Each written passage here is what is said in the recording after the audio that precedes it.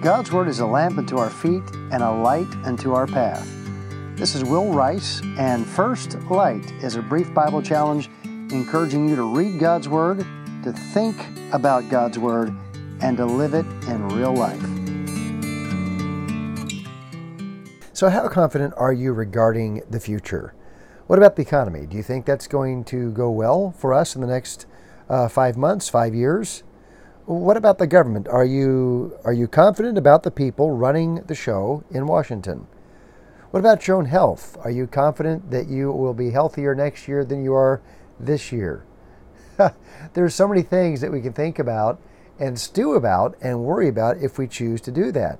You know, if our future hangs on the actions of others and indeed our own health, things that perhaps we can only control to some extent if we control it all, then we probably have a fairly dour view of the future. Now, some people just don't think about the future, and their attitude is eat and drink, for tomorrow we die, and they're having a good time now, but they have no confidence about the future. I'm here to tell you that you can have greater confidence than that on better things than that, because the future you anticipate will be no greater than the God you serve. When you read about Joshua in Joshua chapter 1, Joshua was a man who was about to take on immense responsibility. Moses was dead, and God was bringing forth Joshua. Moses was God's servant, and Joshua was Moses' servant. And so he'd been training for many a year to do exactly what God had prepared him to do, and that is to lead his people into the land of Canaan. One theme you find over and again in the first chapter of Joshua is God's instruction to Joshua to be strong and of a good courage.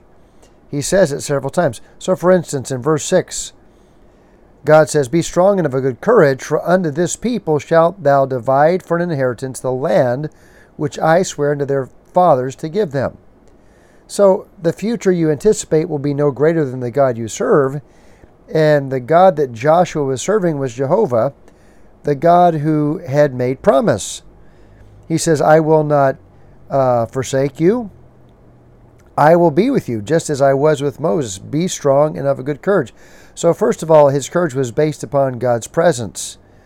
Again, in verse 9, you say, have not I commanded thee? God says, "Be strong and of a good courage. Be not afraid, neither be thou dismayed, for the Lord thy God is with thee whithersoever thou goest." So Joshua's courage was based in part upon God's promise, and it was based on part upon God's presence. And Joshua was assured of both God's promise that God would give them what he had created, that is this land, and God would be with him. It wasn't just that God was sending these people, God was leading these people. This is something that the couple of the tribes affirmed or confirmed to Joshua in the very last verse of this first chapter, where they say, "Only be strong and of a good courage." So the future you anticipate will be no greater than the God you serve. We have God's promise, we have God's presence, and the thing that kind of brings those two together is God's Word. What has God actually said? And that's where we come to verse 8, where the Bible says, God is speaking. He says, "This book of the law." Now, they did not have nearly the scripture that we have now. It was not yet completed. At least it had not been given to Joshua. "But this book of the law shall not depart out of thy mouth, but thou shalt meditate therein day and night, that thou mayest observe to do according to all that is written therein.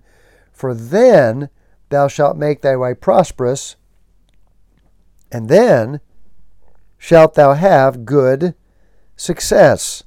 So notice three things. First of all, the object is God's Word.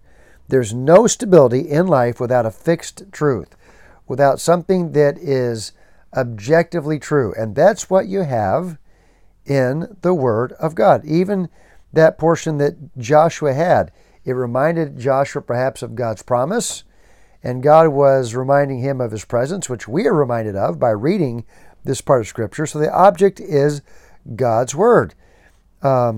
The action is meditation.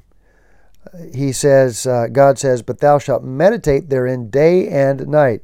So this is not simply reading God's Word. It is thinking on God's Word. I have often said, read less and think more. Now, I think reading the Bible is important. You can't think on something you've never read. But if you don't think about what you've read, if you don't even know what you've read, then why are you wasting your time? The whole purpose of reading the Bible is to get it into your noggin, to think about it, to saturate your mind with it, to think God's thoughts after Him. That's where success comes from. The action is meditation. So how do you spend your time and how do you spend your mind? The result, then, is success. It is success and it is prosperity. Now, it is very obvious to me that God's definition of prosperity is different than ours. Our version of prosperity is primarily wealth, which is a very simplistic version of prosperity, and then maybe health. And of course, both those things are desirable, I suppose, but that's not the success that God is talking about. He's talking about prosperous. He's talking about success. He's talking about success in living the life that God created one to live. And that's what Joshua was to do. He was to be prosperous and successful. You know, if you look at other places where God talks about them succeeding, not succeeding as in having victory per se, but coming in succession, of coming after those who were in the land of Canaan. God made the land, God gave the land, and success was attaining all that God intends. Look, success is not doing better than the next guy. Success is not the amount of market share, to put it in American terms, that we have of whatever it is we want. Success is not just one more dollar. Success is attaining all that God intends. Well, how do we know what God intends? Well, we're back to the Word of God. We're back to God's Word, meditating on it, and then doing something with it. So look, what does your future hold? I don't know. You don't know. But we serve a God who has given us a word, a sure word. We have a God who has given us promises, a God who is present, and a God who's given us His word. And so the future you anticipate, it can be bright indeed, not because everything is going just perfectly.